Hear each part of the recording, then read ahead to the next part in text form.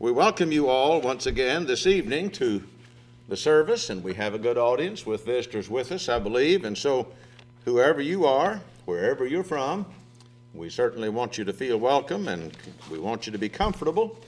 We're enjoying the meeting, and we're looking forward to studying the Scriptures together for a while this evening.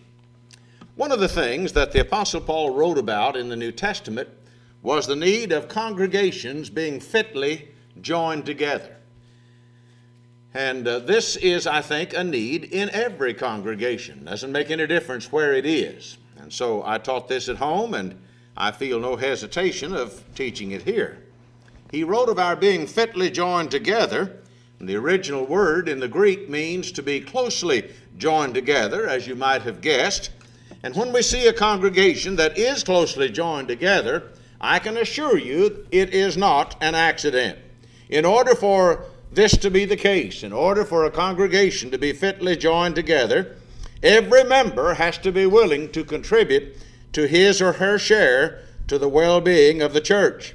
And if some are only interested in their own well-being, they may exhibit that attitude in ways which cause other members to feel disenchanted and disappointed by their selfish actions. And members who are inconsiderate of others' feelings and spiritual well-being are not fitly joined together, nor will a group of people, no matter how large a building, if it is full of those kinds of people, you're not going to have a congregation that is, fitly joined together.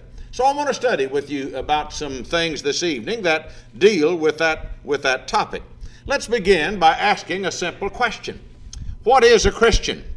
Well, from God's perspective, and I think you need to understand this, in 2 Corinthians 5 and 17, Paul said, "Therefore, if any man be in Christ, he is a new creature. Behold, old things are passed away. Behold, all things are become new." And so when an individual hears the Word of God and he believes it, repents of his sins, confesses his or her faith in Christ, and is baptized in water for the remission of sins, from God's standpoint, this individual is a new creature. I mean by that this individual now is free of their sins. God has washed away all of their old sins by applying the blood of Jesus Christ to him. The 6th chapter of Romans tells us that we are baptized into the death of Christ, and that like as he was raised up, we also are raised up to walk in newness of life. And so obviously, since Jesus shed his blood in his death, when we are baptized into Christ, we are obviously baptized into his death, or baptized into his being, which allows us to contact his blood. So we're new creatures, and old things are passed away. But that doesn't necessarily mean that just because God sees us as new creatures, that we always see ourselves as new creatures. And I think this sometimes is a real problem. God may cleanse us, he may wash us, he may make us every whit whole and clean. However, if we do not change our life, that is, if our repentance has only been momentary, repentance involves a change of heart that results in a change of life. Or, you might say, repentance is a change of life that is brought about by a change of heart. Solomon, I believe it was, said, "As a man thinketh in his heart, so is he." And so that's absolutely the way it is. If you continue to think in the old ways, if your mind continues to be filled with things that are not good and that are not clean and that are not pure, then it is very unlikely that you're going to be able to very long be successful in living a life that is clean and pure. In Ephesians 4, verses 22 through 24, Paul said, and I think this passage illustrates how we become new. Paul said that you put off all concerning the former conversation, the old man, which is corrupt according to the deceitful lust, and be renewed in the spirit of your mind, that ye put on the new man, which after God is created in righteousness and true holiness. You're welcome to come on in, sir. We're to put off our old man Our old former conversation. Now, in the King James Version, which I use exclusively, I just love it. That's what I'm used to using, and that just it's too late for me to change after 40 years. But the word conversation in the King James Version often means, most of the time, in fact, it means our manner of living or our way of life. And so Paul says we are to put off concerning the former conversation or the former way of life, the old man, which is, he said, corrupt. Now, after we obey the gospel, we don't want to continue to live in a man or be a man that is still corrupt, who still thinks bad things and who still does bad things. We want to put that kind of life away, put it off. And he said it is corrupt according to the deceitful lust. One of the things that is sad about sin is that it is deceitful in its nature. It's the kind of thing that promises us happiness. We think we're going to be happy if we can live in that sin, when in fact it is only momentary pleasure. It's a little bit like when a child, have you ever noticed a child, you can't keep them happy very long? You ever notice that? They may want to go for an ice cream cone when they're little, I'm talking about. For that matter, when they get bigger, they may want to go for an ice cream cone. But have you ever noticed when you take a child and get him or her something that they really want, maybe an ice cream cone, they're so happy at the moment. But when the ice cream cone is gone, the happiness is gone. And so it was kind of an infatuation, you might say. It was an excitement that was brought about by the eating of the ice cream cone. But the happiness is short-lived, to say the least. And so that's the way sin is. It may promise happiness. It may look like a great time. And in fact, the Bible speaks of the pleasures of sin in the world. But the truth of it is a momentary excitement or a momentary infatuation, if you will, about that kind of living. It's not going to really make you happy. And you may think you're going to be happy, but you will wake up one of these days and be sad and empty and feeling like you do not have what you need to have in order to really be happy. So Paul said we put it off and be renewed in the spirit of your mind, that you put on the new man, which after God is created in righteousness and true holiness. It is a fact that too many never become new within themselves. And until they become new within themselves, until they start living a different life and thinking a different way, it is not very likely that they're going to long be successful in living the Christian life. Now then, in Galatians 2 and verse 20, Paul said, I am crucified with Christ. How could he say that? I am crucified with Christ, nevertheless I live. Well, obviously he is still living, and so he wasn't crucified with Christ in a physical way. Paul is not telling us that he was crucified like the Lord was on a cross and died physically, but he refers to his crucifixion in a figurative way. He refers to the fact that he has cut off all of his old life. And, when we die, we're cut off from this life. And so Paul said, I'm crucified with Christ. I have cut off sin. I've cut off the old way of living. And so the way I live now is not the way I used to live. The way I think now is not the way I used to think. And that's the key, to learn to think differently so that you will in fact be different rather than just having to put on an act of living and looking like you're better. So he said, nevertheless I live, yet not I, but Christ liveth in me. How does Christ live in us? According to Ephesians 3 and verse 17, the Bible tells us that Jesus dwells in our hearts by faith. There is such a thing as the indwelling Christ. People like to talk about the indwelling of the Spirit, but the Bible speaks of the indwelling Christ. And the Bible tells us that that he dwells in us by faith. Well, all right, how do you get faith? Romans 10 and 17, so then faith cometh by hearing, and hearing by the word of God. So let's see if we can figure this out. When you read your Bible, and you read about what the Lord tells you to do, and what the Lord wants you to be, and how he wants you to be, and how he wants you to think, if you let the Lord live in you, if you let his word dwell in you, and you begin to do those things that Jesus did and think in the way that he thought, be the kind of person that he was, Jesus is dwelling in your hearts through faith in his word. You know, I used to have trouble understanding how the Spirit indwelled, how Christ indwelled, until I realized that I was looking at it from the wrong standpoint. How is it that sin dwelleth in us? Now, the Bible speaks of individuals in which it is said that sin dwelled in them or dwelt in them. How does sin dwell in a man?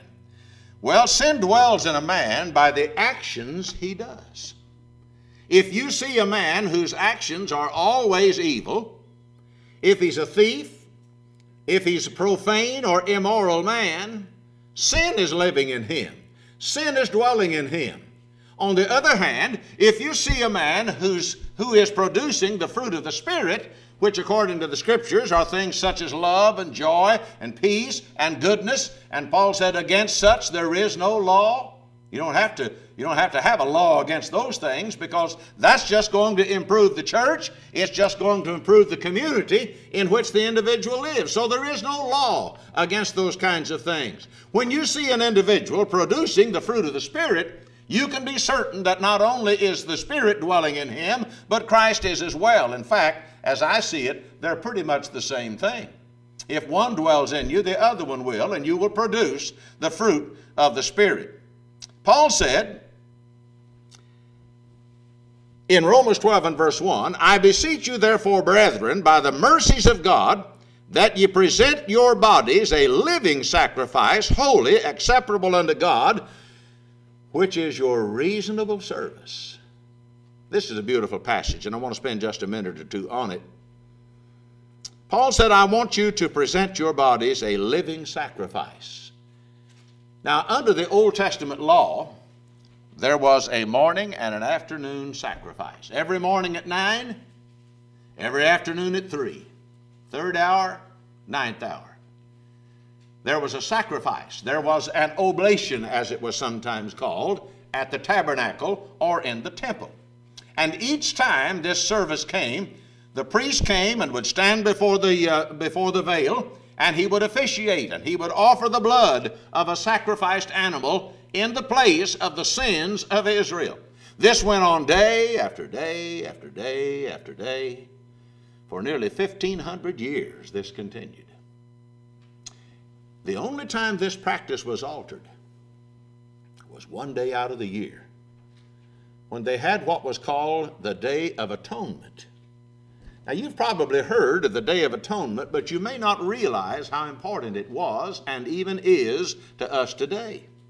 It had a typical or a figurative meaning which is absolutely beautiful to comprehend. You remember on the Day of Atonement, the Bible tells us how that an animal would be brought. It would usually be a goat.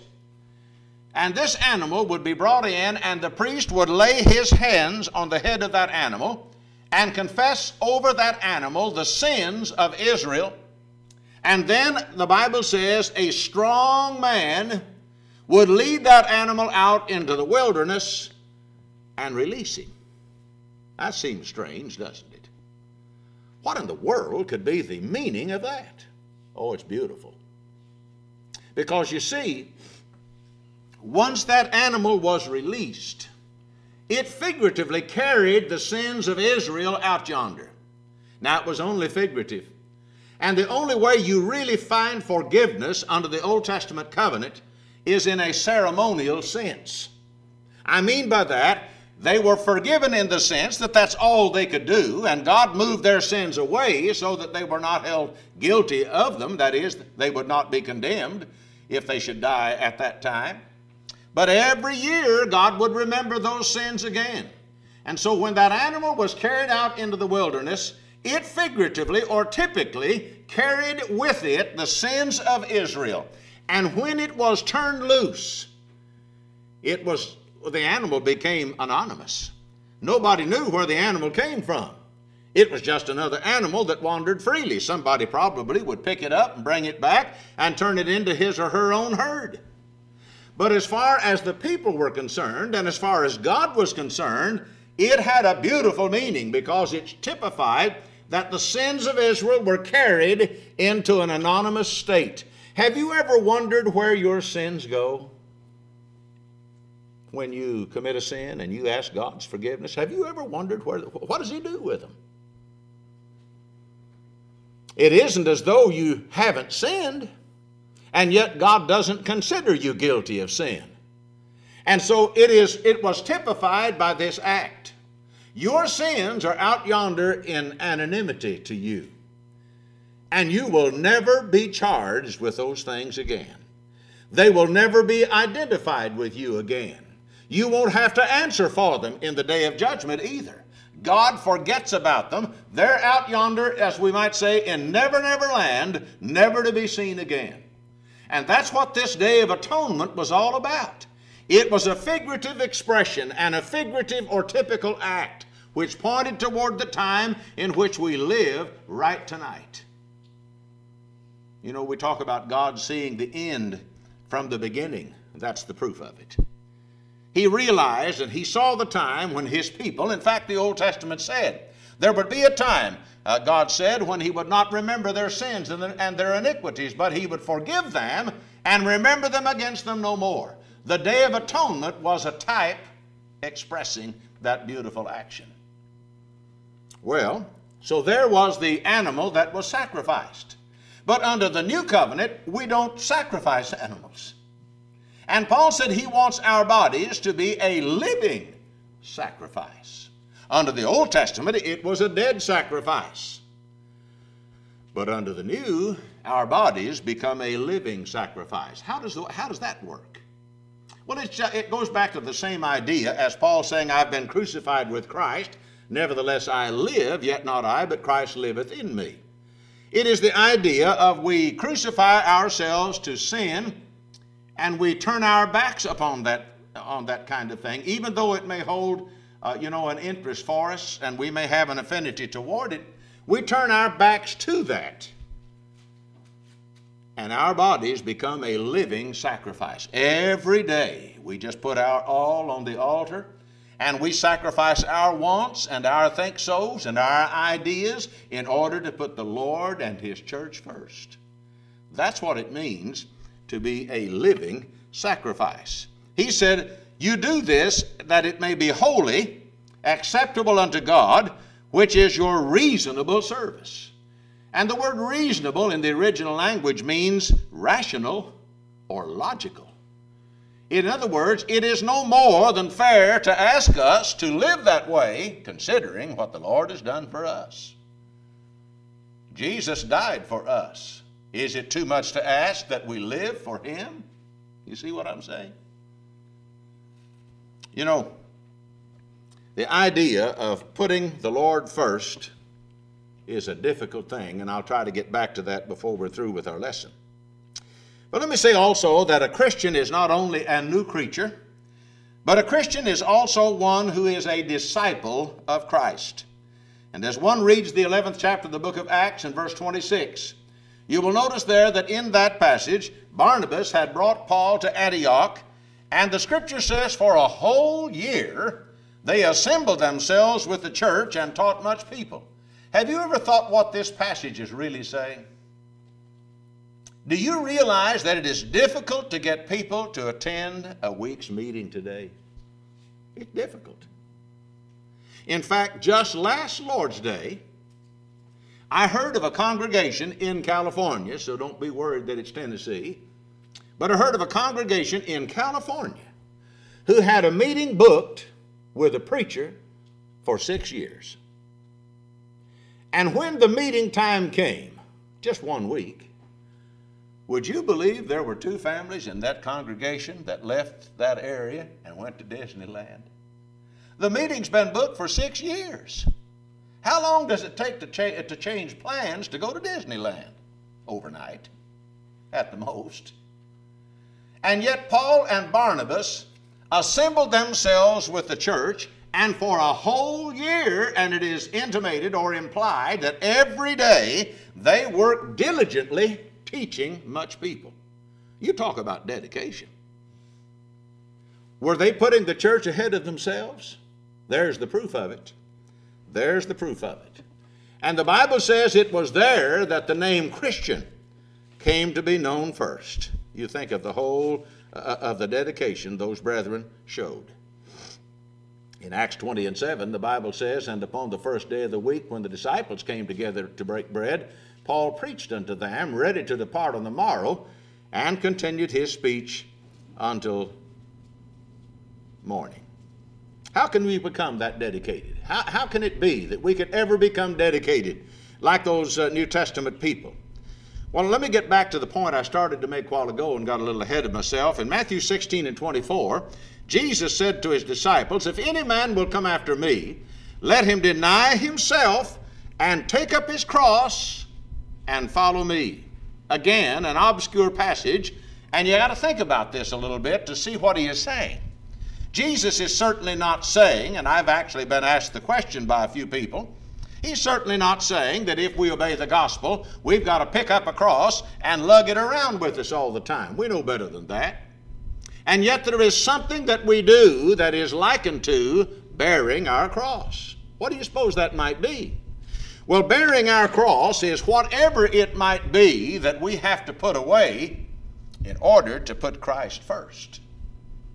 It's not necessarily something that's wrong that we're putting away, but if it comes between us and our responsibility to the Lord, that comes second or third or fourth or somewhere else down the line, and the Lord and the church come first. I wouldn't be surprised, in fact, I'm pretty sure, that the doctrine of self-loss, that's what I choose to call it, that the doctrine of self-loss is not the most difficult doctrine you'll ever have to accept. Now, if Jesus had said, "Deny yourself certain things," that would be pretty easy. But he didn't say that. It's far more encompassing. It's far greater. He said, just deny yourself. And so whatever it might be in my life that I really want, but it's going to infringe on my ability to live faithfully and serve faithfully, well, I put that somewhere else.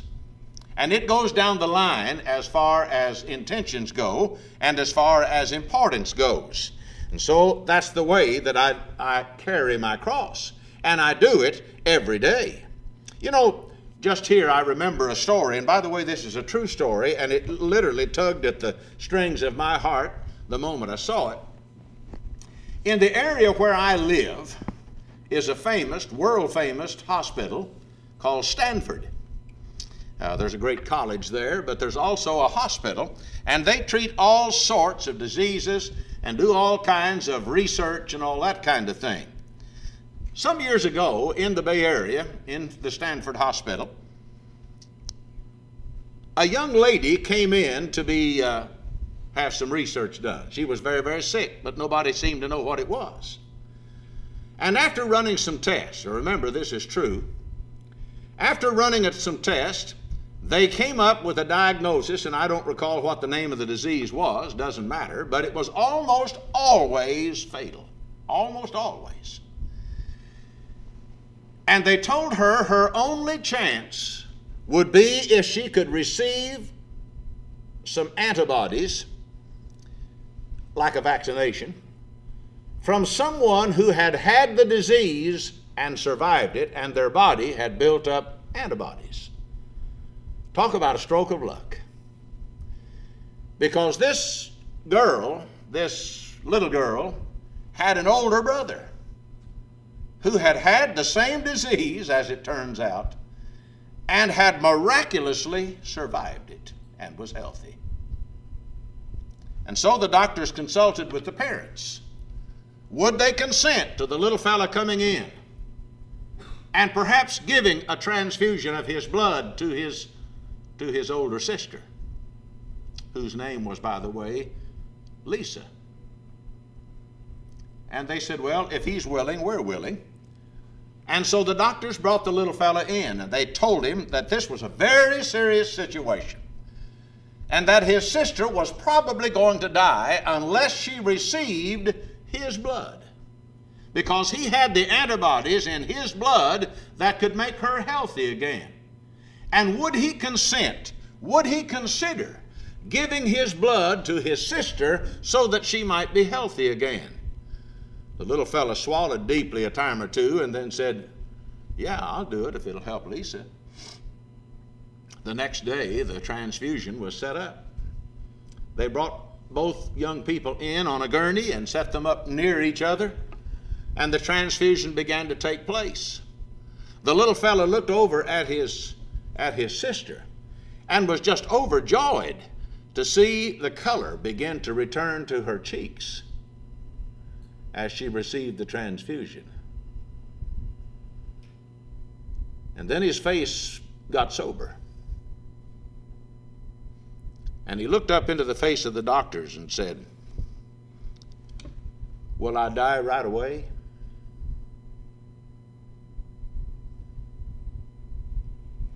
You see, he thought that he was going to have to die in order for his sister to live.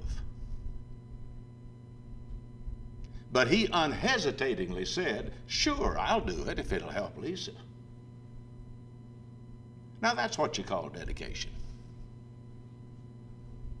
And that's a true story.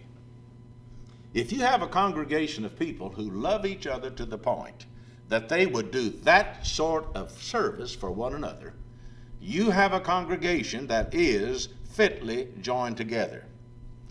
If we're going to be fitly joined together, there is a responsibility in the church for each of us. All of us have a responsibility to promote unity. In Ephesians 4, verses 1 through 3, Paul said, I therefore, the prisoner of the Lord, beseech you that you walk worthy of the vocation wherewith you are called, with all lowliness and meekness, with long suffering, forbearing one another in love. Are you getting this? Endeavoring to keep the unity of the Spirit in the bond of peace. We are fitly joined together because we're working together in lowliness. That means the idea of not considering ourselves better than the other, but the other way around. And meekness. Meekness is interesting. I think most of us really don't understand what meekness is all about. And sometimes a meek person is thought to be a coward. Not at all. Meekness is the man who or the woman who has the ability to strike back and perhaps even be victorious. But because of meekness, they choose not to do that. They choose to allow somebody else to have the upper hand. That's meekness. Has nothing to do with being a coward. And a meek person shows some of the strongest characteristics that you'll ever find anywhere. And then long-suffering. If we're fitly joined together, we are joined together and we're long-suffering with each other. That is, we're not impatient with each other. We're willing to give one another time to make some changes and to heal maybe from a disagreement that we might have had. And Paul said we forbear one another in love. That is, we put off any sort of retaliation because we love those people. And he said then we endeavor to keep the unity of the Spirit in the bond of peace. When you have that kind of peace, there is created by that feeling a bond that you are loath to break. It's so good, it's so wonderful, that you just won't hardly allow anything to come along to ruin it. How can you do this? Well, quickly, we can do it by having a respect for the Bible. In 2 Timothy 3, 16 and 17, Paul said, and here's another one of those plain passages that we hear all the time and is seldom really understood. Paul said, all Scripture is given by inspiration of God and is profitable for doctrine, for reproof, for correction, for instruction in righteousness, that the man of God may be perfect, thoroughly furnished unto all good works. I want you to notice quickly these words that Paul uses. He says it is profitable, the Word of God, Scripture. That's what, Scripture is what you write down, and that's what this book is, that which is written down. And Paul said all Scripture, everything that's written down in the Word of God, is given by inspiration, and he says it is profitable for doctrine. Look up the word doctrine, if you'd like, in a Bible dictionary. You'll find it simply means that which is to be taught. And so there is nothing better to teach than the doctrine of Christ. the doctrine of God. Use the Bible. I remember a story, a true story, where at the time one of our younger preachers, not young anymore, but was young at the time, he had held a meeting at a place. And in those days, meetings ran 2 weeks, 3 Lord's days, and about 26 sermons. And they wanted him back the next year. And this young man was just in a dither because he didn't have enough sermons to go back the next year. And he went to Brother Homer A. Gay. And he told him, said, "What am I going to preach, Brother Gay, when I go back there next year?" Brother Gay said, "Just preach the Bible. Just preach the Bible. That's all you need to preach. That's what you ought to be preaching." And certainly that's right. So doctrine is that which is profitable to be taught. And then, Paul said, it is also profitable for reproof. And this word reproof here in the original literally means it is able to convict us. That which is given in the Word of God may convict us. Now let me illustrate how that works. If I fall away from the truth, the doctrine that is profitable to be taught, that same doctrine is also profitable to convict me of my sin. And then that same doctrine is also profitable to correct me. And the word correction in the original means to restore to an upright state. So the same doctrine that is profitable to be taught may also convict me, and then it may help me to rise back to an upright state. And then finally, Paul said, it is profitable for instruction in righteousness. In order that I don't make the same mistake again, that same doctrine that is profitable for all of those other things is profitable now to keep me going in the right way. What a wonderful passage. What a wonderful passage. See, if we have a proper respect for the Scriptures, no wonder, Paul said, it is thoroughly furnished, that is, we can be thoroughly furnished unto all good works. In 1 Corinthians 1 and 10, Paul said, "Now I beseech you, brethren, by the name of our Lord Jesus Christ, that you all speak the same thing, and that there be no divisions among you, but that you be perfectly joined together in the same mind and in the same judgment." In other words, we're not to just be going off in every direction and disagreeing with each other over things that really don't matter. In fact, listen to what he wrote to Titus in Titus 3 and 9. He said, "But avoid foolish questions." You mean there's a foolish question? Yeah. There's foolish questions. And if you'll think about it, it could only be one thing. Foolish questions would have to be anything that is not germane to salvation. If it hasn't got anything to do with you going to heaven, brother, it's not worth fighting about. You realize that? It doesn't matter enough to disagree and cause trouble and have hard feelings if it's not going to keep somebody from going to heaven. Paul said you avoid foolish questions and genealogies. Now, we don't have that problem today, but in Paul's day, the Jews, they'd get around and argue. And they would try to trace their genealogical line back to Abraham. And brother, if they could, that was a big plus on their side. Paul said, forget all of that. Why would he say that? Well, because it didn't matter anymore whether you came from Abraham or wherever. Why?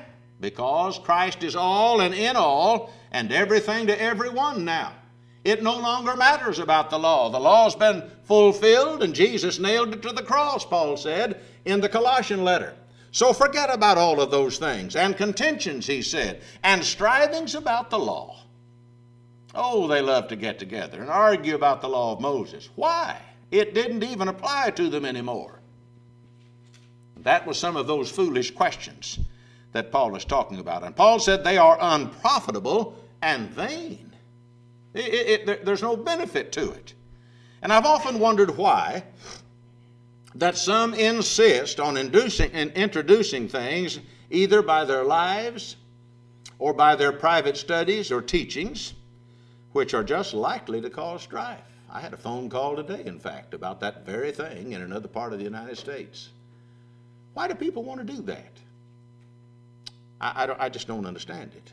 People like that will cause a congregation to not be fitly joined together. Well, I could go on and on. We can help by supporting the work of the church. And you know, I think every congregation needs to have a reason to be there other than just worshiping.